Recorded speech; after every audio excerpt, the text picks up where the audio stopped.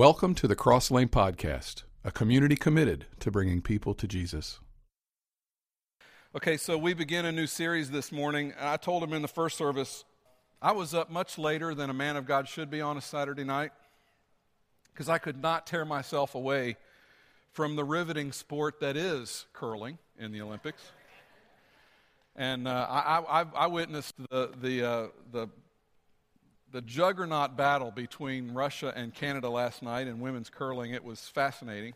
I don't understand anything about it. It's shuffleboard on ice. I mean, who doesn't like that? So, pretty cool. We're going to start a new series this morning called Compass. And I'm just going to tell you right up front, what we're talking about over the next several weeks is something you want me to talk about. We're going to talk about something that you want to know about, and you've probably said at some point in the last 2 or 3 months, if not the last week, I wish God would just tell me. I wish I could just know. I wish I knew what God wanted me to do. Discovering the will of God is the topic over the next several weeks. And so here's what we know. To some degree, our life is the sum total of the decisions that we have made. Decisions about family, decisions about jobs, decisions about finances, how many kids to have, where to work, where to move to, who to marry, how long do we go on vacation. I mean, any number of things that you might say, what's the right answer, what are we supposed to do? And we are really the sum total of our decisions. Who you are and where you are today is a direct result of the decisions that you have made. When I was a youth pastor, I used to tell the kids constantly. In fact, if you were to find one of the kids that was in my youth group growing up and you were to ask them, what's some things that Brett always said, this would probably be the first one. Life is a series of choices. Every choice has a consequence. That's true. Life is a series of choices, and every choice has a consequence, and how you did in making those choices determines in large part where you are today. And as psychologically savvy as we all are, there is something in us that would like to blame our parents, right? It's their fault. It's not my fault I turned out the way I did. Can't be my fault. It's their fault. That my mom made me eat broccoli when I was 4. No wonder I'm screwed up, right? That's the whole deal. It's not, Wes King sang a song, "Don't Blame Me." That's kind of the attitude that a lot of people take. Well, I got here not because of me. I got here because of something else. No, dude, you got here because of the decisions that you made. One of the great things about God is that He lets you make decisions. You get to make them. And then we make them, and we don't want to live up to them oftentimes. If I hadn't been born into that kind of family, if I hadn't had this kind of mommy, or if I hadn't had this kind of dad, I would have turned out completely different. No, the truth is, we are the ones that made the decisions, and we are the ones who took the hand we were dealt and made decisions over it, and consequently, we are where we are today as a result of that. And because of that, most of us in the room have some regrets, right? I mean, I doubt anybody in here has just done it perfectly. I doubt anybody in here would say, yeah, I nailed every single decision I've ever made. I don't think that's the case. Some of them we'd like to have a do-over on. Some of us in this room have whole chapters of our lives, right, that we'd like to have a do-over on. There's certain parts of our life we just like to rip out and pretend. Is there anybody in here that wishes their 20s had never happened, right? Or their early 20s or your college years, and you just like to remove those. And when someone says, hey, what about that? You say, what about what? I don't have any idea what you're talking about. One of the reasons that it's been difficult for some of you maybe to come back to church, because we got a lot of people in here that grew up in church and then they left and they didn't want anything to do with church. And then babies start coming along, right? And then you start watching those babies run around and you think, man, I really need to get back to church. That kid needs to be raised in church. But then the idea of you coming back to church is not a good one to you, because one of the things that goes through your mind is, what will they think? There's people in that room they're going to know me. They know what I did when I was 26 years old. They saw me when I was in high school. They saw how crazy I was.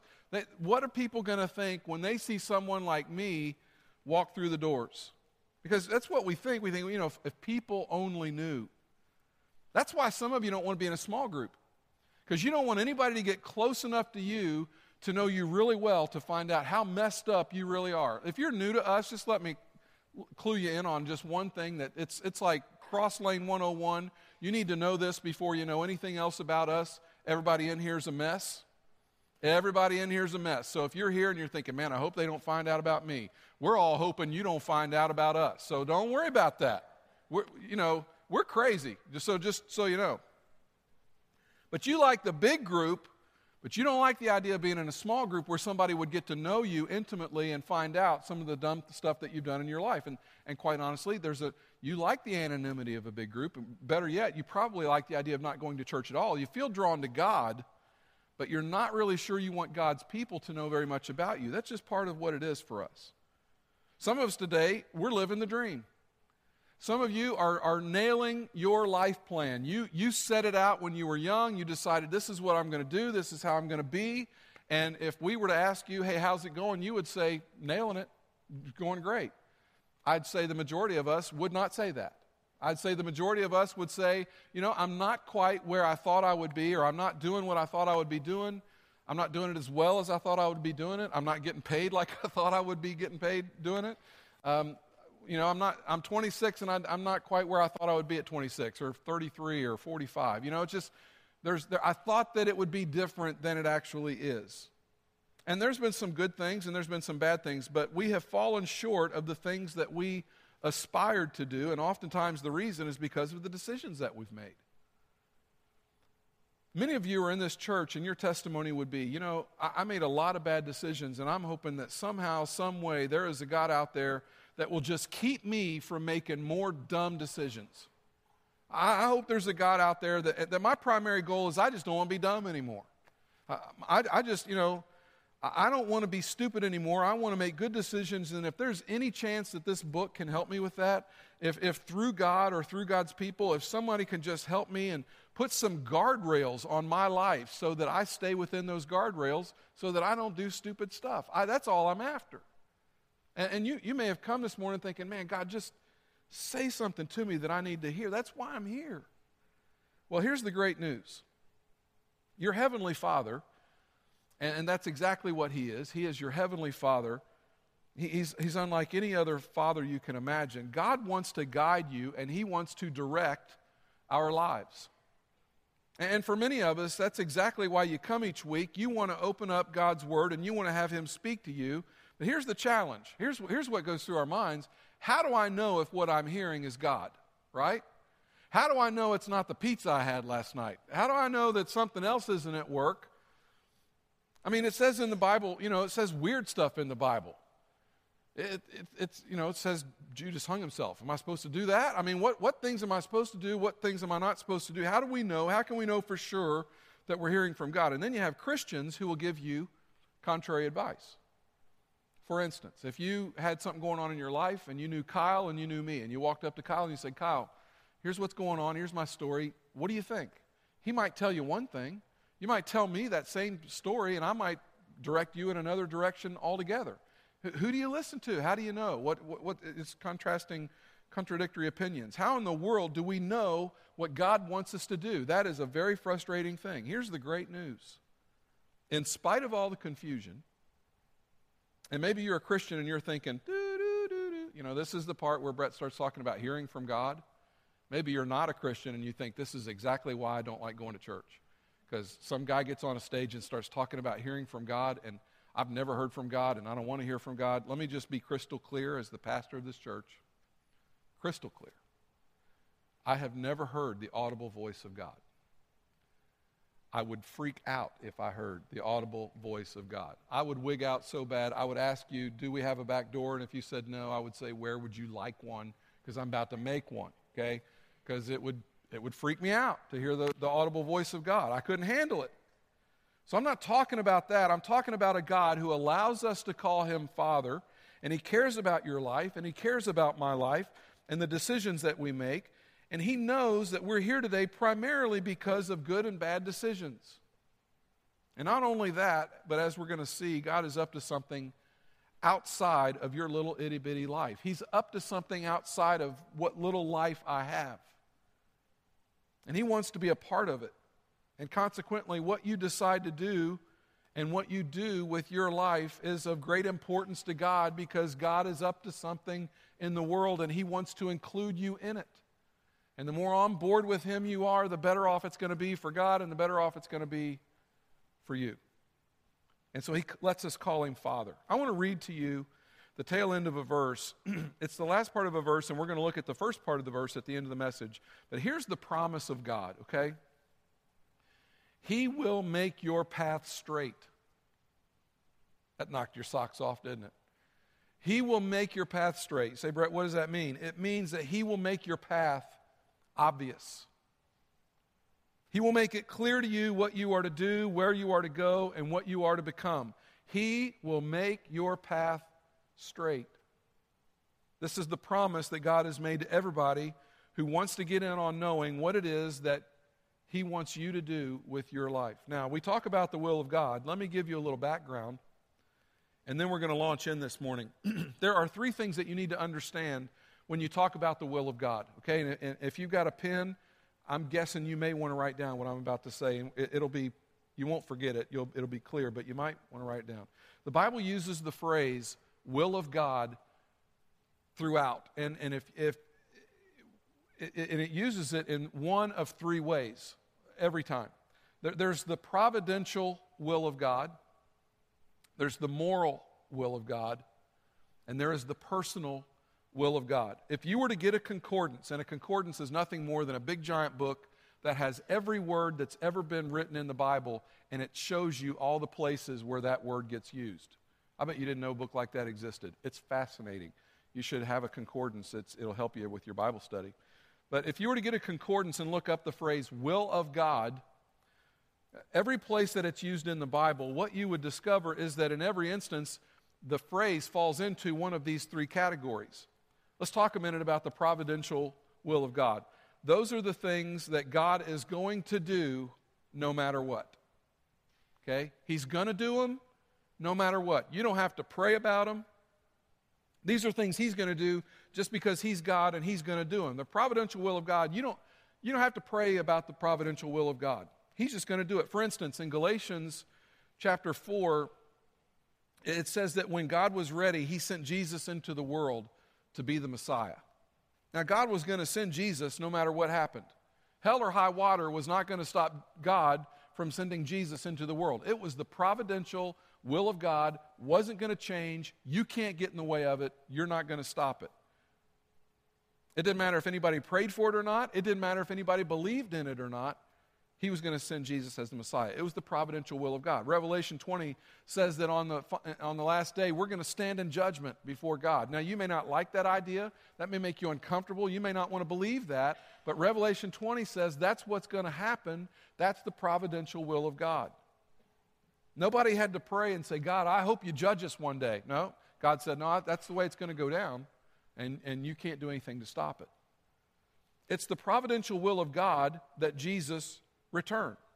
It was the providential will of God that he raised up the nation of Israel, through whom he would send the Messiah. So there are just things that God is going to do, and they're not dependent on our obedience. They're not dependent on our prayers. Has nothing to do with any of that. He's just going to do certain things. Providential will of God, that's what that is. Now, even though it doesn't hinge on our obedience per se, it's very, very important. It's a very, very important facet of the will of God, our obedience is. Because all through history, God has used men and women to accomplish his providential will. One day an angel showed up to Mary and said, look, Mary, you're going to have a child. I want you to carry this child. It's going to be a very important child. In other words, I'm going to send a son into the world, and nobody can stop me, but Mary, I want to use you. One day he comes to Abraham and he says, Abraham, I want you to go to a place that you don't know about. I want you to leave all your stuff behind. Just go to a new place, and I'm going to bless the world through you. I'm going to raise up a nation through you, which was very hard for Abraham to believe at the time. And nobody's going to stop me, but I've chosen you to do it. So the important thing to know about the providential will of God is that he accomplishes it through men and women. And as believers, the more familiar we become with what God is up to now and what God plans to do later, no matter what, the easier it becomes for us to identify what is God's will for us personally. So there's the providential will of God, those things that God is going to do. Then there's the moral will of God. Those are the commands. Those are the things that sometimes you don't like. Those are the things those are the reasons some people don't like to come to church. I don't want to go to church and have somebody tell me what to do. It's the thou shalts and the thou shalt nots. Should I lie? God, should I lie? God would say, no, I don't want you to lie. Should I treat people unfairly? No, I don't want you to treat people unfairly. See, we don't like the thou shalts and the thou shalt nots. I just want to stop for a minute. I want to say this because it's important. If you pay close attention to the way I talk to you on Sunday morning, you will notice that I don't ever tell you what to do. I don't tell you what to do. I tell you what the Bible says. I tell you what the consequences are if you go outside of the thou shalt nots and the thou shalt nots, or the thou shalts and the thou shalt nots. I tell you what the consequences are. I tell you if you want to go through life with the least amount of headwind, here's the way to do it. But we're all human, and we all have a will, and we all decide to go outside of those thou shalts and thou shalt nots, right? And my job is to make sure that you understand that that's not the best path for you, that there are chances, good chances, that things aren't going to go well. There are consequences for, just like in your household with your kids, there are consequences for misbehavior. And the reason you have rules in your house is because you love your kids, right?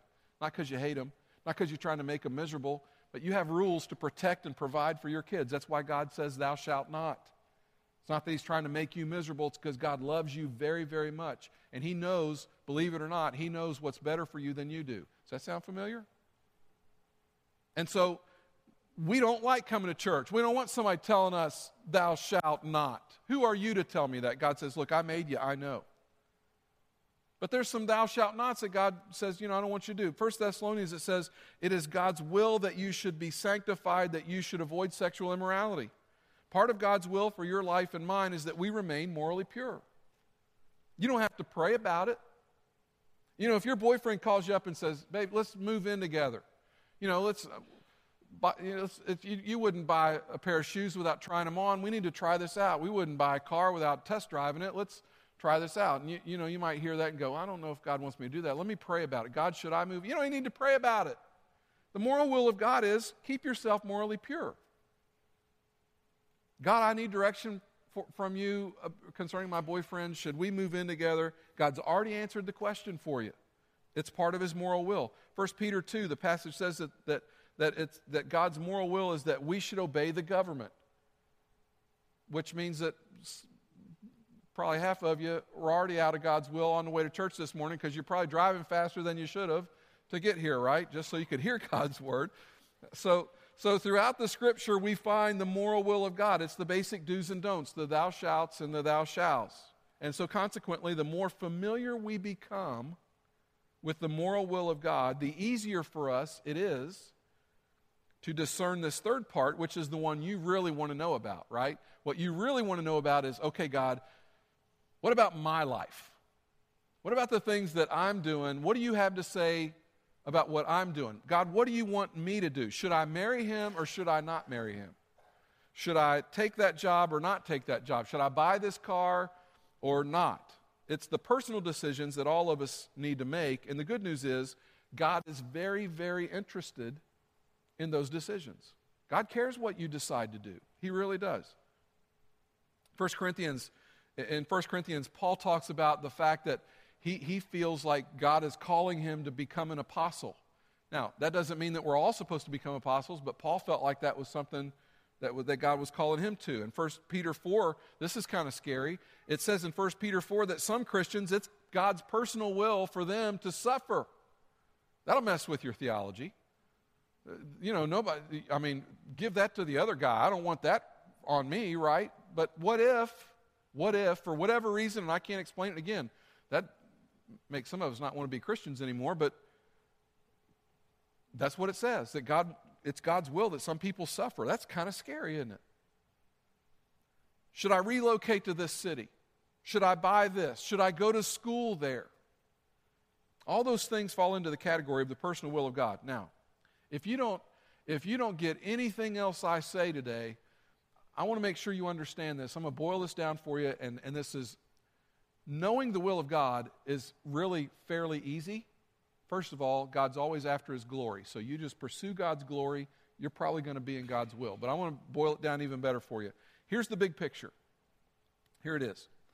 The more familiar you become with the providential will of God, those things that God is going to do, it doesn't matter whether anybody prays about it or not. The more familiar you become with those, the more obedient and submissive you become to the moral will of God. Those things that God says, don't want you to do that, do want you to do this. As you fall in line with that, as you get familiar with the providential will of God and become obedient to the moral will of God, the easier it's going to become for you to discern the personal will of God for you in your life. Does that make sense? Do I need to repeat that? You got it? Know the providential will of God, get familiar with it, get in line with the moral will of God, and it's going to become pretty clear what you're supposed to do personally. I want to show you a picture. What is that? Somebody knows. Like we got plumb bob. That's a plumb bob. It's not a plumb Tommy, it's a plumb bob. That thing right there is what is used to build buildings. That thing right there, builders use it to determine what everything else around it is going to do, okay? They used them on this building to make sure it would be straight. Builders use these all the time. I want to show you something else. This is a kind of a different version of a plumb. This is what I imagine they call this a plumb line, a mason's line. I saw this get used as they were building the building. I watched them lay lots of block around here, and they ran these strings all the time. You know what they do with that? They run the string, they put their mortar in place, they put the brick down, they take their little trowel and tap it a little bit, and they get it perfectly in line with that string. That's how they keep all the course of brick in line. That's how it all stays level. If you ever wonder how do they do that? They've got a little measuring thing that shows them that's how high this is supposed to be. And they build buildings according to the plumb bob and the plumb line. Now, here's what we need to understand this morning. God's providential will and God's moral will determines the plumb line for everything else that God is going to ask you to do. So the more familiar you are with the providential will of God and the more surrendered you are to the moral will of God, the easier it is to figure out what it is that God is calling you to do when it seems like what God's calling you to do is unknown. Now, do you know what the real difficulty is in figuring out God's will? It's not hearing from God. That's, if you're wondering, the answer on the test. It's not hearing from God. That's not the hard part. The real challenge is not that God is unwilling to speak and communicate. The real problem with most of us is our unwillingness to follow through, right? Because we don't want to do it. The same way that when your mom said, I want you to be home at 10:30 tonight, you didn't want to do it. No, Mom, I don't want to come home at 10:30. Party's not over till 11:30. I'll look like an idiot if I come home at 10:30. Mom said, no, I want you home at 10:30. I didn't want to do that, right? You didn't want to do that. That's kind of how we are with God. The challenge isn't that God doesn't want to communicate. He loves you. Look, He sent Jesus to die for you. That shows you how much He loves you. Someone who loves you that much wants to communicate with you. Someone who loves you that much has something to say to you and to me. See, when God sends Jesus to die for us, I think communicating with us is really pretty simple. Once you've done that, everything else is simple, right? And if He loves you enough to send Jesus to die for you, He certainly cares enough about the decisions that you make on a daily basis. The problem is not God's unwillingness to communicate. The problem most of us have most of the time is our unwillingness to follow through, because there is a tendency on our part to say to God, God, I want you to show me what you want me to do, and I'll think about it. Right? Don't front with me. Don't lie to yourself. That's what we do. God, show me, and I'll think about it. If it lines up, if it's going to be convenient for me, then I'll do it. Listen, we all grapple with this. This is the hard part of following Jesus. But here's what you need to know. God does not give us direction for consideration. That's not why He gives it. God directs and communicates assuming participation. He directs and communicates assuming action, assuming obedience. God doesn't just speak so that we might consider it. God wants us to get to the point in our life where we say, God, I don't even really care what the question is. The answer is yes. Blank check, the answer is yes. When you get to that point in your life, you're going to hear from God loud and clear. Because God loves to give direction to His children, But God does not give out information for contemplation and for consideration. He just doesn't. Do you like doing that? See, God has an uncanny way of knowing when we're ready to participate and when we're just sitting back looking at our options. Let me break it down for you this way. You ever had somebody come to you and ask you your advice and then go out and do the exact opposite of what you said? I'm a pastor. Do you know how many times someone comes to me and asks me my advice and I tell them and they go do exactly the opposite of what I said? And then life is a mess, and then they bring it back to me and they hold it up and say, "Can you fix it?" I cannot. Isn't it frustrating when someone does that? When that you give them what you think is good advice and they go and do the exact opposite? You think God doesn't get a little ticked off once in a while? When we say, "God, tell me what to do," and God tells us what to do, and we go, "I don't want to do that." Proverbs 3, 5, and 6. Trust in the Lord with, what's the next word? All. That's a hard word, isn't it? Trust in the Lord with all. See, I don't trust Him with all. I trust Him with part so I can keep my options open. God says, no, when you get to the place where you are trusting me with all your heart. And then look at the next part. There's a contrast that goes on here. Trust in the Lord with all your heart and lean not on. That is, don't put your dependency on anything else. Lean not on your own understanding. Trust in the Lord with all your heart. Flip side, lean not on your own understanding. That's your ability to figure things out. Right? That's because you're financially savvy and you know how to handle money. I don't need God to tell me how to handle money. I know how to handle money. No, an awful lot of people that knew how to handle money that seem to go broke. Don't tell me how to do it, God. I know about relationships. I'm relationally savvy. I can figure it out. He says, look, when you get to the point where you're willing to trust me with all your heart and you are no longer leaning on your ability and your understanding and your ability to get it all right, in all your ways, not just some areas, but all areas, submit to Him. Be riveted to Him. Be focused on Him. In all your ways, submit to Him. As you're trying to make a decision about this arena over here, in all other ways where it's clear God wants you to be doing something, do it. So if you've got a question about something over here, but you know clearly what God wants you to do over here, and you're not doing it, why would you expect God to tell you about this if you're not doing what you're supposed to be doing over here? You ever gotten to the place with somebody where you said, I'm just tired of talking to them because they just aren't listening? You think God ever thinks that about you or about me? God, tell me. No, Brett, you're not listening. Get right over here. Figure this out over here. Maybe I'll speak to you about this over here, but right now you're just playing with me. You're not doing what I want you to be doing over here. As you're trying to make a decision about one area and you're not listening there, why would you expect God to say something to you about some other area? So that's the setup. In all your ways, submit to Him. Now, here's the promise. And He will make your path straight. See, the point is this. God is not going to give us direction for our consideration. He says, look, I want you to know, and I don't want you to make any mistakes in your life. I want you to be able to go through life with the least amount of headwind. I want to guide and direct you in your life. I do. But I'm going to guide and direct you when I know that you are riveted to me. I'm going to guide and direct you when I know that you're listening, when you're focused. I'm going to guide you when I know that the answer to my questions is yes before I even ask you what the question is. Now, that's hard to do. I know. It's hard. He says, when you get to that point, in all your ways you're acknowledging me, don't you worry. I will make it evident to you what it is that you're supposed to do. I will make the path plain. I will make the path clear. Listen to this quote from Thomas Merton. I apologize to you in advance that I don't have this on a screen. I should have put this on a screen. Thomas Merton, if you're reading Thomas Merton, that's deep water, Jack, okay? That's deep water. Listen to what he said. We receive enlightenment only in proportion as we give ourselves more and more completely to God by humble submission and love. I'll read it again. We receive enlightenment only in proportion as we give ourselves more and more completely to God by humble submission and love.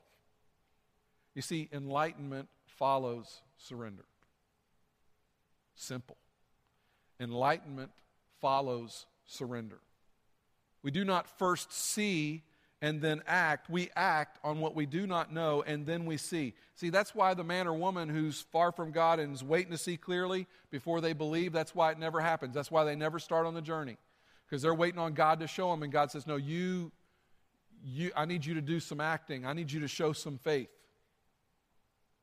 In other words, if you're at a place where you would say, God, I'm not sure I want to do your will, but I want to know what it is, the God who created you and the God who loves you says, I'm sorry, but I just don't do it like that.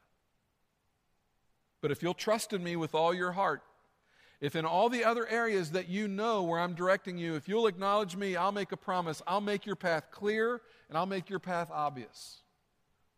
And you couldn't miss my will if your life depended on it.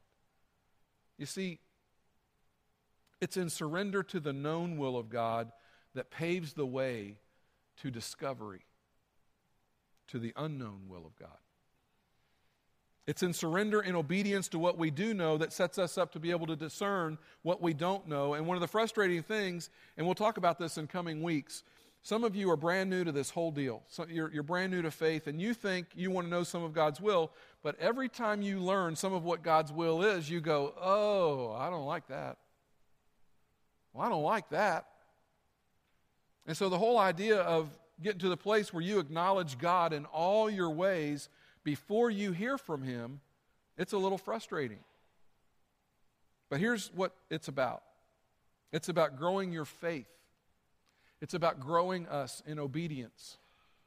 And as you grow, and as you mature, and as you're able to come to a place where you say, yes, God, even before I know what the question is, the answer to you is yes. I'm just going to do what you want me to do. And at that place, you'll be able to know and discern God's will for your life. God wants to bring us to the place where He has us so humble before Him and so neutral that the answer is yes before He even tells us what He wants us to do. And when you get there, you will not miss God's will for your life. Here's what you'll find if you pay attention. We all know broken people. Maybe you would say, I am a broken people.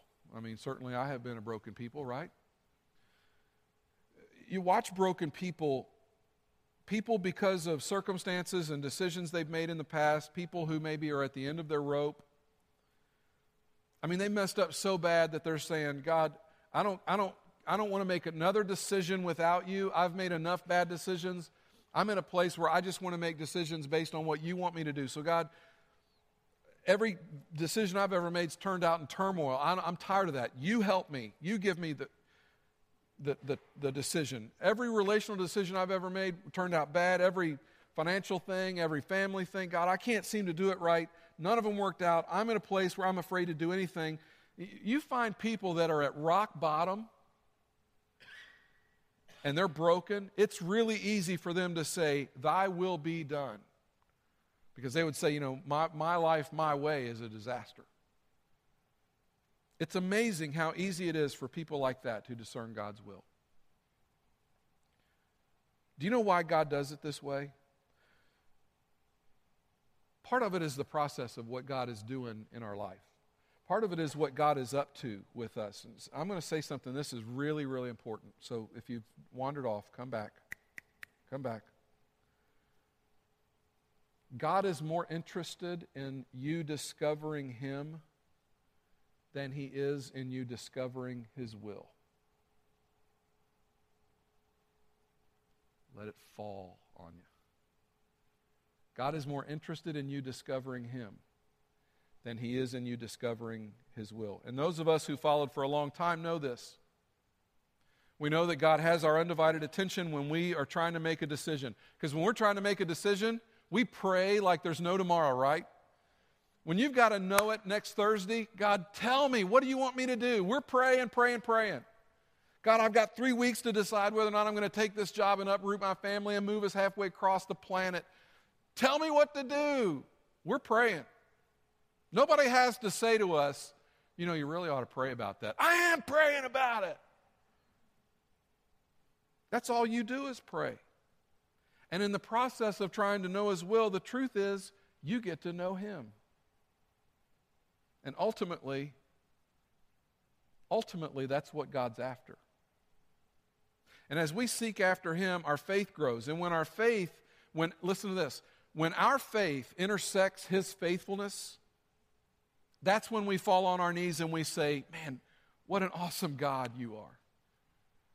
See, in your life, when your faith intersects God's faithfulness, that's when you're ready to file in here and sing along with Kyle at the top of your voice. Right? When your faith somehow intersects God's faithfulness, it takes you to a whole new level.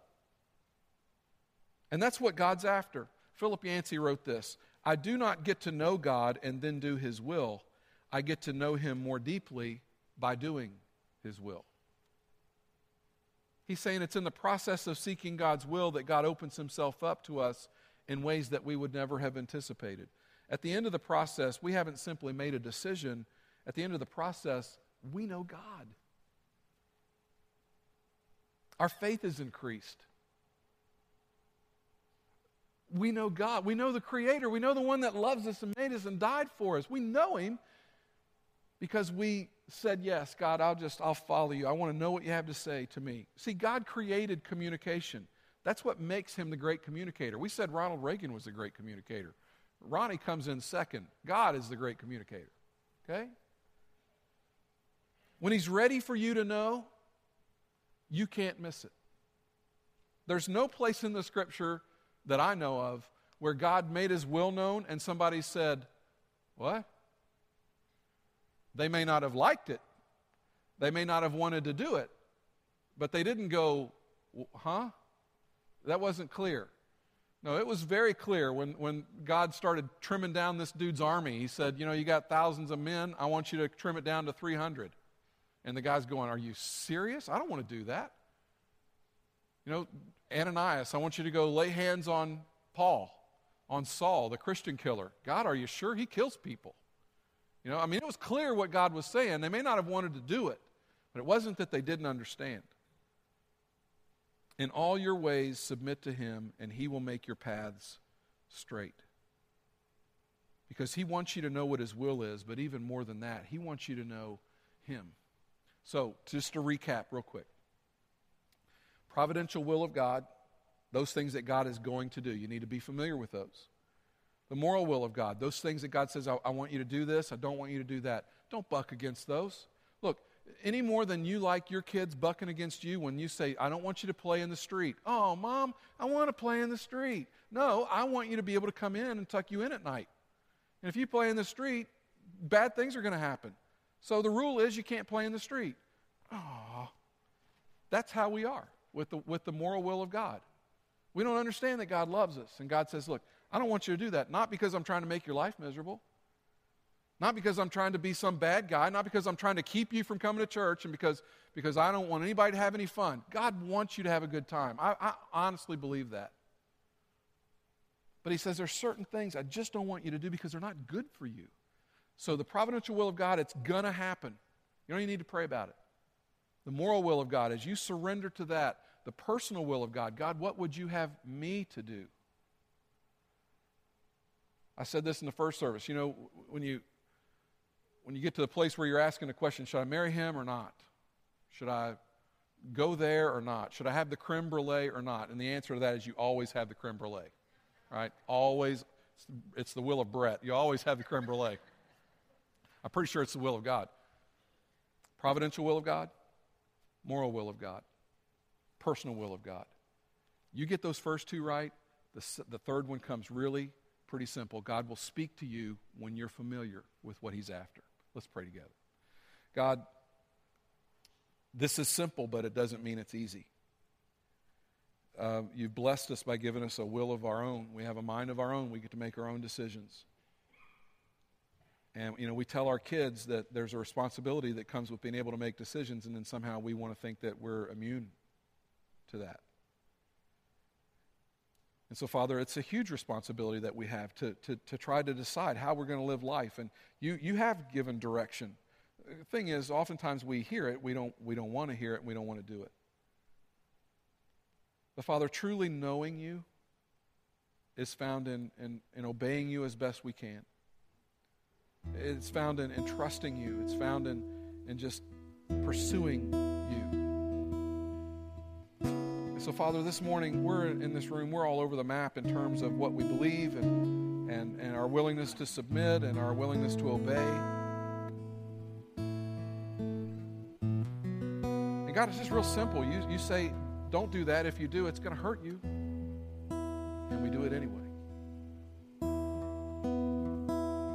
And Father, yes, we're forgiven.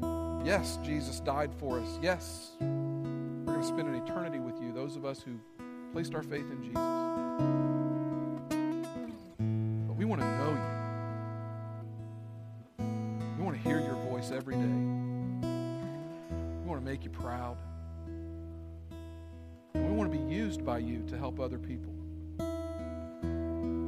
Father, this morning we're just, as humbly as we know how, we apologize for those times when we've been obstinate, disobedient, full of pride.